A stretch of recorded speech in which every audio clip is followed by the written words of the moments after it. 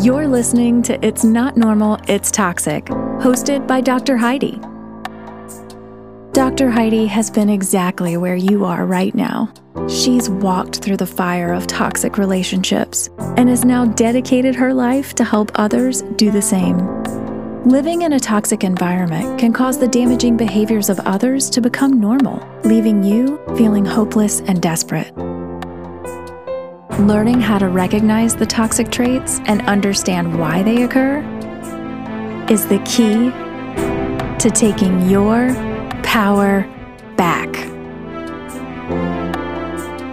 Now is the time for you to gain your self-worth because you're worth it. Discover who you really are because you're awesome. And realize it's not normal. It's toxic.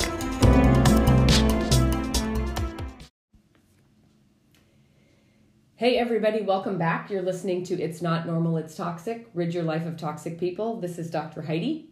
It is good to be back. I know the last few episodes we've had guests, great guests. I have a lot of other guests lined up, and I love the fact that the guests are also great resources for you guys to use during your journey of education and healing. If you have not been on my website for a while, I challenge you to jump over there. It's brand new. I love it. I'm so thankful for the work that my team put in because it runs faster and it's cuter and it just is much, much better than the last website.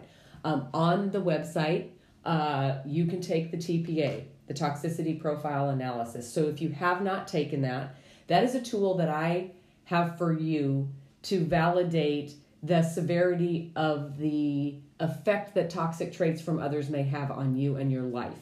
It's kind of a long test, but it's yes or no questions. And, you know, sometimes when we're in these type of environments, a lot of the toxic behavior becomes normal. So we end up not feeling like it's toxic anymore because it happens every day. So if you are one that is going, I can't tell if this relationship is toxic or maybe it's not that bad, sometimes just taking that test will give you a little bit of validation on, oh, yeah, I've been living in this so long I didn't even realize that this behavior was unhealthy. On the website also, you have the ability to book a session with me. Some people like a little bit more explanation of their TPA results. Some people have decided to leave but don't know what steps to take. They're ones that are booking sessions. The other thing is, okay, how do we heal from this? I'm out of it, I'm done, and here I'm sitting and I don't know what steps to take to move on from this. So there's a place to schedule a one-on-one session with me on the podcast or on the website. If you are a podcast listener, feel free to use the code 250FF for $25 off of that initial session. But let me know what you think of the new website. Today, I want to talk about something that I've been watching in the Strength Within group. Strength Within group is a private support group that I have on Facebook. So if you're looking for a community of people that are going through the same thing you are, search Strength Within under groups. The cover photo is a white flower growing out of a gray rock, because I know there's more than one Strength Within group on Facebook. But as I watch the posts within this group, and the group is getting bigger, so it's harder for me to read every post, but for some reason, when we are in these type of situations, we hang on to the words that come out of the mouth of the toxic person. And I remember it very well being in that situation, and we want to believe what they're saying, right?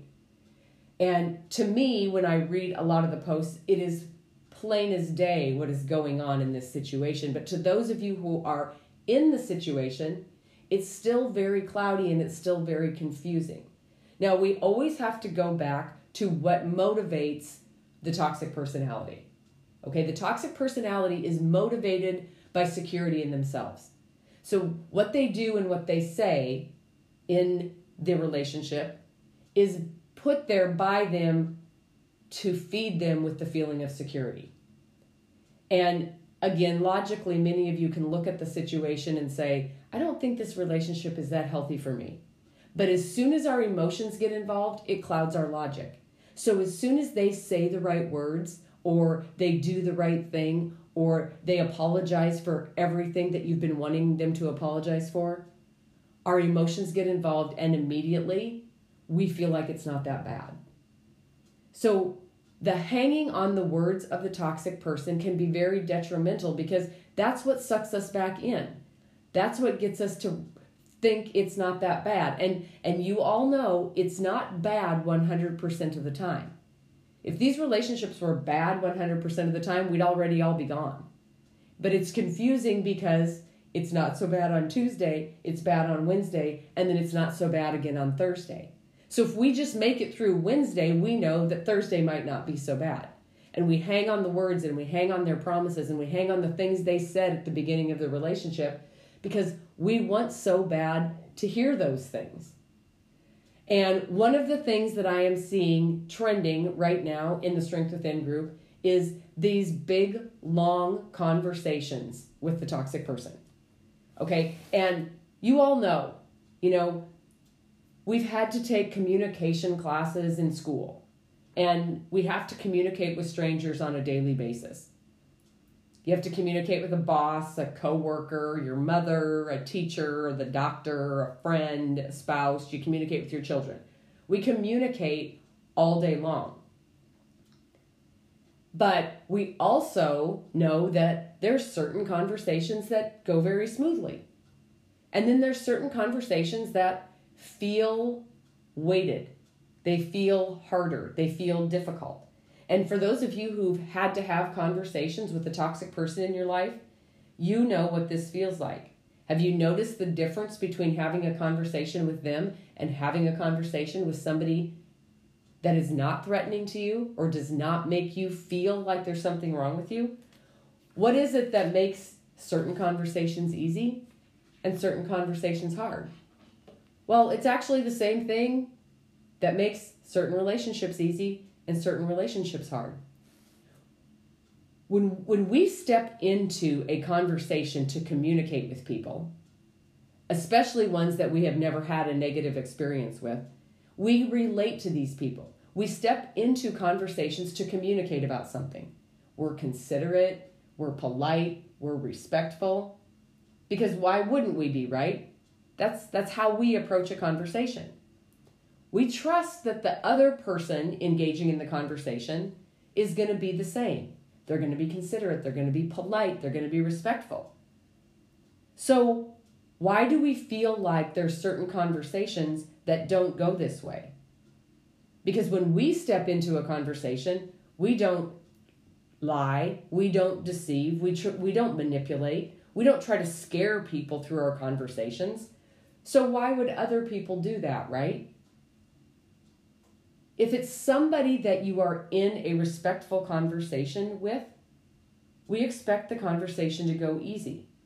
We would not anticipate that someone who loves us or who we're friends with, we wouldn't anticipate them to lie during a conversation or be deceitful during a conversation or be manipulative during a conversation or try to scare us during a conversation or to use the conversation to make themselves feel more secure, right? We just don't think like that. We only see the world through our eyes, and we expect everybody to act like us. But when we realize during these conversations that the good qualities that we put into them aren't being returned through the conversation, it gets very confusing. For those of us who are seeking an honest, intimate, strong, trusting conversation in a relationship, it's very disheartening and confusing when the conversation doesn't end up that way.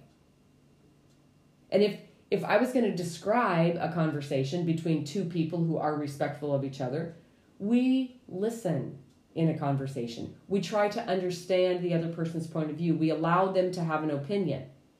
We try to see things from their perspective. We don't judge them just because they have an opinion. We try to be honest and we try to be truthful in these type of conversations. The problem is the toxic person does not play by these same rules. This makes effective communication and conversation very, very difficult. It makes it very exhausting. And when I say exhausting, you guys all know what type of conversation I'm talking about. The conversation starts, and 3 hours later, you're still talking in circles about the same thing, and you have not resolved anything. The toxic person does not enter into a conversation. They enter into a verbal competition, which they plan on winning. Right now, why would a toxic personality enter into a verbal competition? Competition is one of the 21 character traits that I teach. The competition and them planning on winning makes them feel powerful over you, which makes them feel secure. So they just use it as a tool so they can feel more secure. They don't seek to understand in a conversation. They don't listen to reason. They don't want clarification. They don't care about your feelings. They're not going to compromise. They listen to react and they listen to respond. Because the goal in a conversation with a toxic person is they want to win. And they're going to win because it's a competition. And winning a competition makes them feel powerful. Your attention is on them during a conversation and they feel more secure. When you end up in a conversation with somebody like this, it always ends very chaotic. There's belittling, it's drama-packed, it's full of accusations. The bones that they can dig up during these conversations can go back years. And the goal is to wear you down and exhaust you. And you all again know how those 3-hour conversations go. You are exhausted by the end of them and you wish you would have never started the conversation. Toxic people get away with treating conversations this way because they have trained those within their life that they have conversations with to allow them to win. And in my experience, I found that you either have to be the admirer in this situation and you have to let them win and you have to agree with them and you have to support them in their view in this conversation, or you have to be a tongue biter, meaning you don't voice your opinion. You don't say anything. You keep your mouth shut. And when I think about my former relationship, I did both. And I think in the very beginning, I tried to have normal conversation. But when you go so long without your voice being heard, you start agreeing with them. And you just let them have their way regardless. Well, when a conversation goes that way, they're not really getting the interaction that they want that makes them feel more powerful. So the conversations will get a little more heated. And it was then that I started being the tongue biter. I would look at the ground. I wouldn't say anything. I'd just wait. And many times that escalated the situation because the toxic person wants to see that emotional reaction. When they can say or do something that causes an emotional reaction, they feel in control of your emotions. They can say something that makes you feel bad or makes you feel guilty or makes you feel upset. That makes them feel more secure. And so I can go through and think about, yes, here during this stage, I tried to have a voice. During this stage, I just tried to agree with them. During this stage, I just tried to stay out of the conversation. I didn't set any boundaries. I didn't have an opinion. I didn't stand up for myself. And at the end, they all ended exactly the same. And the truth is when a toxic person enters into a conversation, they carry with them a whole suitcase full of tactics that they have ready in order to win this conversation. So think about these long conversations that you have with these people. And the funny thing about it is you never know which order these tactics are going to come in. Now, if they would come in an order that you could prepare for, these conversations might be a little bit easier to navigate. But because we don't know what order these tactics are going to come in within the conversation, we are on guard the entire time. One of the tactics that they use is projection. You're having a normal conversation and they start feeling uncomfortable. They start feeling accused of something. They start feeling insecure within the conversation. They want to appear perfect. So they hide their unattractive traits and behaviors by accusing you of being and acting exactly the same way. Their accusations become their confessions. Okay, so when they're accusing you of something, it's usually something they're doing. But why would they do this? Because it takes the attention off of them and makes them not responsible for whatever the conversation is about. What they don't like about themselves, they say you are doing. Okay, so what happens to us in that type of scenario? We find ourselves defending ourselves and explaining ourselves and trying to convince them that we are not doing what they are accusing us of doing. And then they proceed to not believe you. They make you out to be the exact person that they are being. Examples of this happen to me all the time.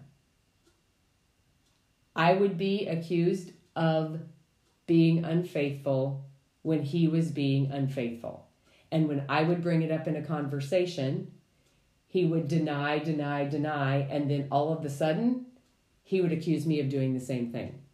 Well, the minute we're accused by a toxic person and we have to explain and defend ourselves, we are put on a level just lower than them, which makes them feel powerful. So now it is no longer about the fact that you think they're unfaithful. Now it is about you proving the fact that you're not. If you've confronted them about lying, they're going to accuse you of lying. So now you're explaining and defending yourself as to why you are not lying.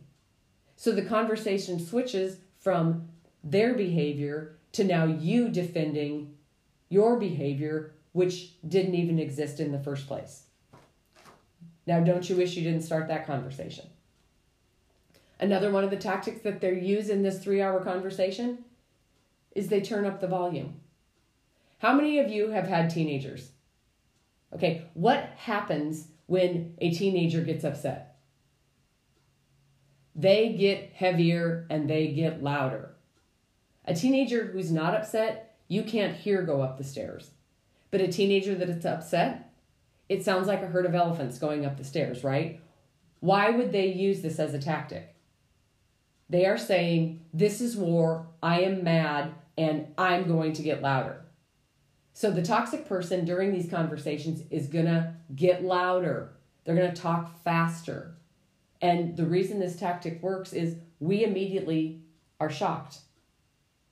Because by them turning up the volume, we back down just a little bit. It's going to be confusing when all of a sudden it goes from talking to yelling. It debilitates us. It makes us lose track of our concentration. It intimidates us. We will weaken under the attack the minute they turn the volume up. And it leaves us open to fire. Now, it's a less intellectual tactic, but it still works. And here's where we get sucked in. Because turning up the volume can be contagious. What happens the minute they start yelling? We start yelling back, right? And then it's this big screaming, yelling match that makes us look exactly like them. Because we really don't want to fight. But the minute we are taken off guard by them turning up the volume, most of us fall into the trap of turning up the volume also. Now, don't you wish you didn't start that conversation? Another one of the tactics that they'll use in these type of conversations when they feel like you're winning or they're not winning the conversation is they're going to turn it into a pity party. If they cannot be the hero or they cannot prove that they're not in the wrong, they're going to play the victim. And they're going to villainize you. They don't have to take responsibility for their actions, for their behaviors, or for their excuses if suddenly you're the bad guy. You'll suddenly be the one who's selfish and you're needy and you're demanding and you don't love them. You don't know how to love. And if you would just show more affection and if you would just be nicer, if you would just make the environment more comfortable. You know, their life is always so much worse than everybody else's. They work harder than everybody else. They don't get any respect. Everybody in their life is so ungrateful for the things that they do. You don't know what they give to the relationship, and you take it for granted. No one ever thanks them. No one ever appreciates them. See how that flip works? Now, all of a sudden, we're feeling guilty because they've pulled the victim card, and we immediately feel like we should try harder at respecting them and being grateful for what they do and loving them more and appreciating them more. And all of a sudden, they don't have to take responsibility for whatever their behavior is. See how that flip works? If I can't win this, I'm going to be the victim and I'm going to win it from a backhanded way. Now, don't you wish you didn't start that conversation? The blame game. You all know blame is one of the tactics they use. It is never their fault. It's your fault. It's the kid's fault. It's their boss's fault. It's the dog's fault. It's the weather's fault. It's the cop that stopped him for speeding's fault. Okay? When they can play the blame game, they can avoid taking responsibility. They begin pointing fingers at you or anybody else that they can blame. It's like the magic hat. All of a sudden, their behavior is because it's somebody else's fault. And they may talk about your flaws or your shortcomings, or, you're pushing their buttons, or you're not doing this right, or if you would have done this, then this wouldn't have happened. If you weren't the way you were, then I wouldn't be the way I am. If you would have just, then I would have done all this bad behavior and letdowns on your part that they convince you of and that they blame you for. Their bad behavior disappears because it's not their fault. And they word it in a way that we can go, oh, yeah, maybe it is my fault. They have just escaped accountability of their own actions and behavior, and they have just won the conversation. So you have been tricked into taking the blame or allowing somebody else to take the blame and allowing them to be guilt-free. Examples of this would be like, well, if you would just be more attentive, I wouldn't have had her in my life. Or if you would just be a better wife. If you would just do this, or if you would just do that. So we've had a 3-hour conversation and it ends with, if you would just do this, or if you would just do that. And what did I do? I jumped on the treadmill because, hey, it made sense that it's my fault because I wasn't a good wife, so I'm going to try and be a better wife. And our attention is on them the entire time we are on the treadmill of approval. I'm going to prove to them that I'm good enough. I'm going to prove to them that I can be accepted. The other thing I always heard is, it's your insecurities that are causing a trust issue. So it's not me that's untrustworthy. It's your insecurities that are causing you not to trust me. When I was completely valid in reasons why I didn't trust. But it was turned on me that it was my fault because I was insecure. When the breaking of the trust is what caused the insecurity anyway, but now the problem is I'm insecure. Another one of the tactics they'll use is they interrupt you. They love being the center of attention. And controlling the conversation makes them feel more secure and makes them feel more powerful, so they can ultimately win. They do this by interrupting or talking over top of you. It is no longer a two-way conversation. They listen to react. They don't listen to listen. They don't care about what your point of view is or your feelings because, remember, this is a competition. So they are intentionally going to interrupt and confuse and frustrate you to redirect the conversation in the way they want it to. It makes us feel defeated. It makes us feel unheard. It makes us feel invalidated. It makes us feel invisible. By interrupting, they're able to exert their control. Avoid taking responsibility. They don't have to listen to the facts that you have because they can keep interrupting and talking over top of you. Avoid important issues. You have something valid you want to say and they keep interrupting you so you can't say it. It devalues our thought process and it devalues our opinions. It proves their power when they can continually interrupt us. And pretty soon, we just stop talking. Because what good does it do to talk if we're going to continually be interrupted? Now, don't you wish you didn't start that conversation? The topic switch is another tactic that they use. As the conversations go, I don't have to tell you, there are accusations, there are deviations, there's distractions, there's denials, there's all this stuff that go on in these 3-hour conversations. And now all of a sudden, you're defending yourself over an issue that happened 4 years ago that you barely remember, that they can't let go. So the topic switch and pulling stuff out of the past is very confusing. And the topic at hand disappears. Because now, all of a sudden, we're talking about something that happened 4 years ago. And you all know how we can talk about stuff that we did 4 years ago, but you can never bring up stuff that they did 4 years ago. We're not allowed to bring up stuff from the past. But whenever they feel like they are not winning a conversation, they're going to remind you of everything in the past that you may have done wrong. And many times the topic switch doesn't have anything to do with the original conversation. Example, I feel like you're not telling me the truth. We would say that. I feel like you're not telling me the truth. And they'll say, well, you think I'm lying?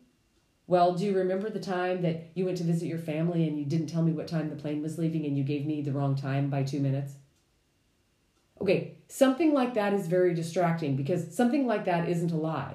But when they throw that out there at you, 1, you don't remember it. 2, it's only 2 minutes, so you weren't lying. But 3, they're hanging on it like you were lying, like you did something wrong. So it is instant confusion and it is instant disarming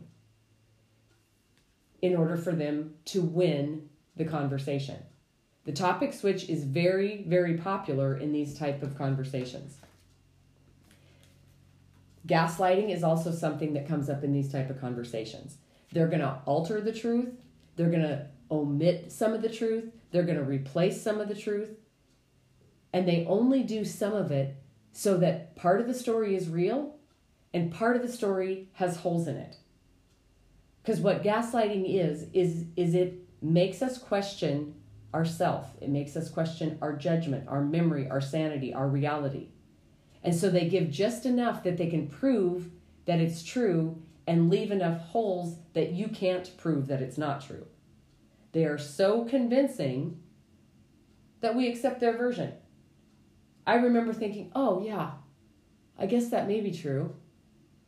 Even though the times don't add up and the days don't add up and not all the specific facts add up, but what he says is enough to make me believe it. So it doesn't matter what you saw. It doesn't matter what you heard. It doesn't matter what evidence you have. They're going to prove you wrong by twisting the story to fit their story and make you question the facts that you have. Examples of this are, we already talked about this. Okay, you may or may not have talked about it. You never listen. You only hear what you want to hear. Your memory is terrible. We've had this problem before. You never remember things the way they happen. You make things up in your head. They'll use other people's opinions of you against you. So-and-so says that you do this all the time. Your mom says that you've had a memory problem for a long time. Well, the minute they say something like that, we start questioning our memory. Well, maybe we did forget. Well, maybe we did talk about this before. Well, maybe I wasn't listening. And you start questioning your reality, which puts them in the driver's seat of the conversation. So we eventually accept what they're telling us, and we're left feeling crazy inside because we really thought we knew how it went, but they're telling us we didn't. Don't you wish you didn't start that conversation? And of course, the last most famous tactic that they use to win a conversation is the silent treatment. This is the last and final straw to win a verbal competition. It's a very common form of emotional abuse. It's used as a punishment to gain the upper hand in a situation. It allows them to avoid discussing the things they don't want to discuss. If they don't talk about it anymore, they don't have to take responsibility for it. So what they do is they control you and they control the conversation and they control the situation by silence. Okay, so we hate the silent treatment. They use it as a tactic to feel power and control and our attention's on them. What happens after 3 days of the silent treatment? We end up apologizing and taking the blame because the silent treatment is so horrible that we'll do whatever we have to do in order for the silent treatment to end. So we apologize. Now, they're never going to take your first apology. It's not going to be good enough. So we go through this series of apologies to try and break the silence. Because the goal of them giving you the silent treatment is, one, they don't have to take responsibility for their behavior. What happens with us is we feel unloved. We feel insignificant. We feel invalidated. We feel unworthy. And we just want the silent treatment to go away. And they know if they hold out, we would rather take the blame and then suffer in silence. So we forfeit and we let them win to reestablish communication. Silent treatment is 100% a control tactic that allows them to win the conversation. Now, aren't you glad you started that conversation? So now that you're more aware of what goes on in these conversations, I want you to be more aware that these conversations are used as a way to make them feel more secure. Okay? It's what they do. They need to feel the security, and a conversation like this, one, gets them out of taking responsibility, and two, allows them to win. So think about those long, circular conversations you've had. How many of these tactics have shown up in those conversations? And how many times have you allowed them to win the conversation? When I watch the posts in Strength Within, we keep trying to have the same conversation over and over and over with these people. And what we're doing when we do that is we're feeding them with more of the things they need to feel secure. Save your breath. Think about how many times the conversation has worked in your favor. You know, we talk about no contact after you leave.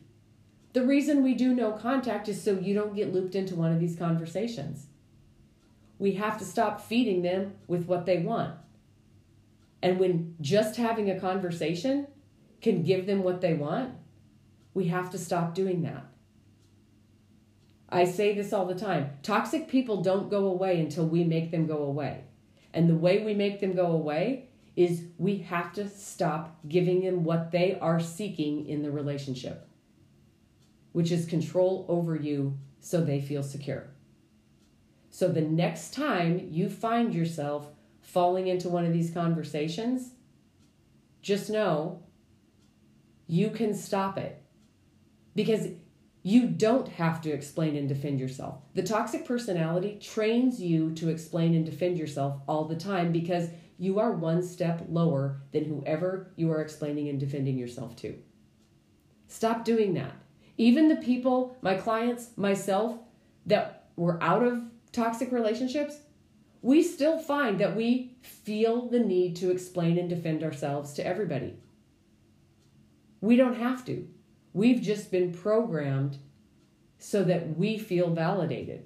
And in these type of conversations, it doesn't matter how much you explain and defend yourself, you are never going to feel validated. So save your breath. Look at the history. Has a conversation with them ever gone well? Have you ever actually won a conversation? You know, if you've stepped out of the relationship and they're feeling the loss of control, they might pretend they're listening to a conversation, and then they're going to tell you everything you want to hear. But remember, it's not about the relationship. It is 100% about the control they have over you. So they're going to say whatever it is that they think they need to say to regain that feeling of control. So be very careful when you step into conversations with these people, because the conversation, the 3-hour conversation that I just described, I know every single one of you have been through that. Conversations with a toxic personality aren't conversations at all. They're a verbal competition, which they plan on winning. Thank you for listening and sharing this podcast with others. Looking for a community that understands? Join our Facebook support group, Strength Within. For more information on all the services Dr. Heidi provides, please visit www.coachingwithdrheidi.com. It's time for you to break free, because it's not normal, it's toxic.